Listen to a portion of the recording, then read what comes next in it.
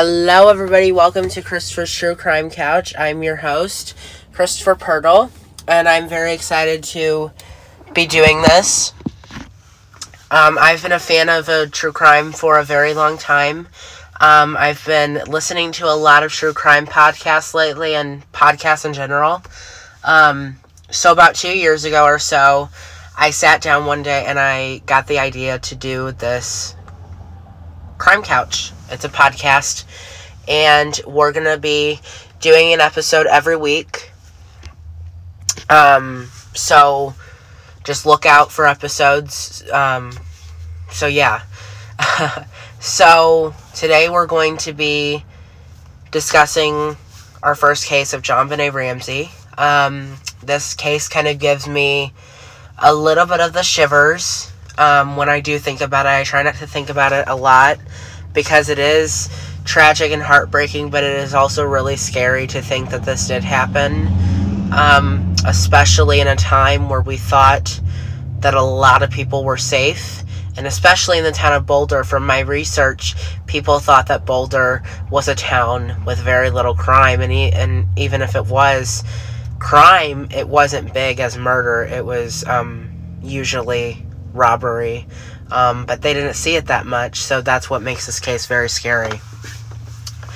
So Johnbenet Ramsey was born on August 6th, 1990 in Atlanta, Georgia, to John Ramsey and Patsy Ramsey. Patsy Ramsey was a beauty pageant queen in her younger years, and John Ramsey was a businessman in the town of Boulder, Colorado. They also had a son a couple years before, Burke Ramsey, who was 9 years old at the time of Johnbenet's untimely death. So in the early morning hours of December 26th, 1996, John and Patsy Ramsey awoke to find their 6-year-old daughter, Johnbenet Ramsey, missing from her bed at their home in Boulder, Colorado. They had woken up early to prepare for a trip when Patsy went downstairs and discovered a ransom note on the spiral staircase of the house demanding $118,000 for their daughter's return. This freaked Patsy out, very much so, and even though the ransom note told her not to call the police or else her daughter would be killed, she called the police out of frantic, and the police got there right away as soon as they could. The only bad thing about it is that there was not much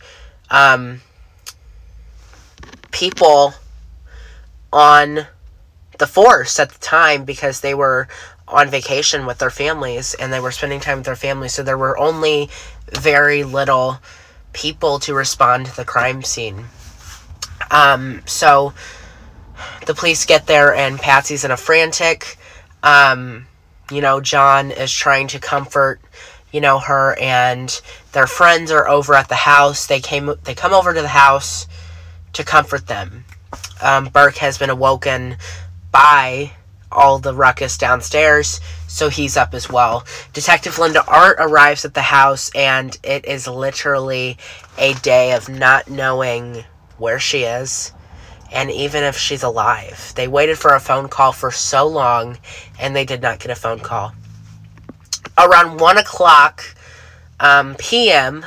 that day, on December 26th, Linda Art decided to tell John Ramsey and his friend, Fleet White, to go down and check the house, top to bottom, floor to floor. So John and his friend decided to check the basement first. So they went down to the basement, and they looked around, and they went down to the wine cellar, which was also located in the basement.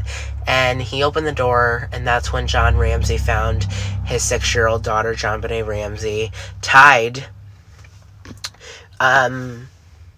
with her hands tied together. Her mouth had been duct taped. She had been strangled, and she had a blanket wrapped around her, and she was strangled. So John immediately yells, he has found her. So he goes back upstairs carrying Johnbenet upstairs and sets her by the tree. From research, that is what happened. And now everyone knows that Johnbenet was murdered. She was dead. During the autopsy, it was discovered that she had died from asphyxiation due to strangulation. She also had a skull fracture. Her mouth had been covered in duct tape, and her wrist and neck were wrapped with a white cord. And she was covered in a white blanket, obviously. And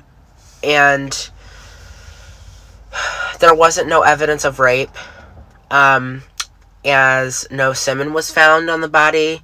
And, so,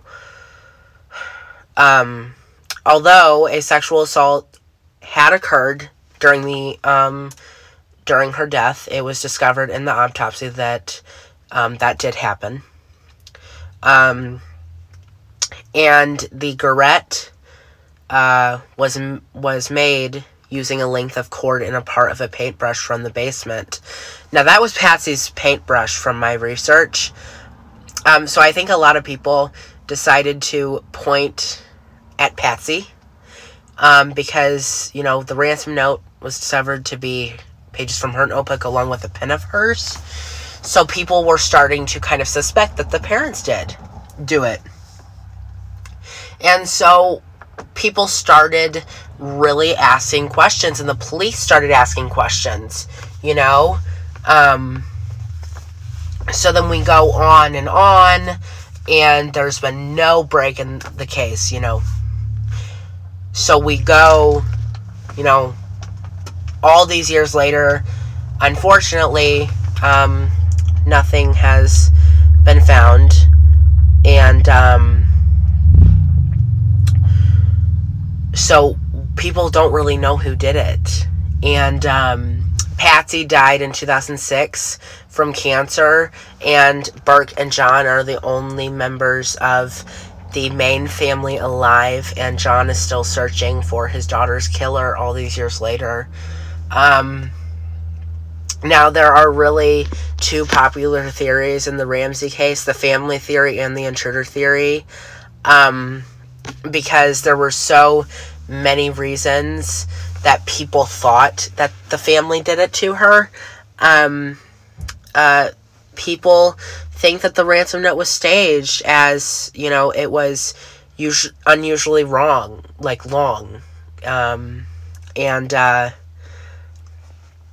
And it demanded almost the exact amount of money John Ramsey had earned for a bonus earlier that year.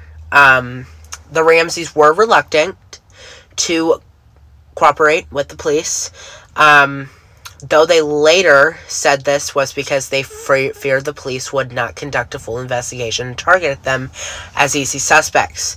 They were all questioned by investigators and submitting handwriting samples to compare to the ransom letter. John and Burke were cleared, although much was made that Patsy could not be conclusively cleared by her handwriting sample. This analysis was not further supported by any other evidence.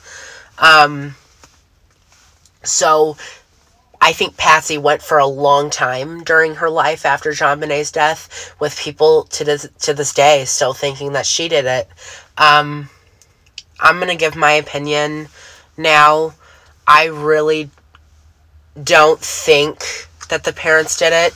And if they did, I'd be very shocked, but I just don't think that did happen. I think that an intruder went to the house during the night that the family went to a party. Before they arrived home, the killer broke into the house and kind of made out the plan to kill Johnbenet, and unfortunately did go through with the plan, but I believe in 2016 there was a breakthrough, a tiny but big breakthrough in the case, and it was discovered that it was a male who the DNA was found on Johnbenet's underwear.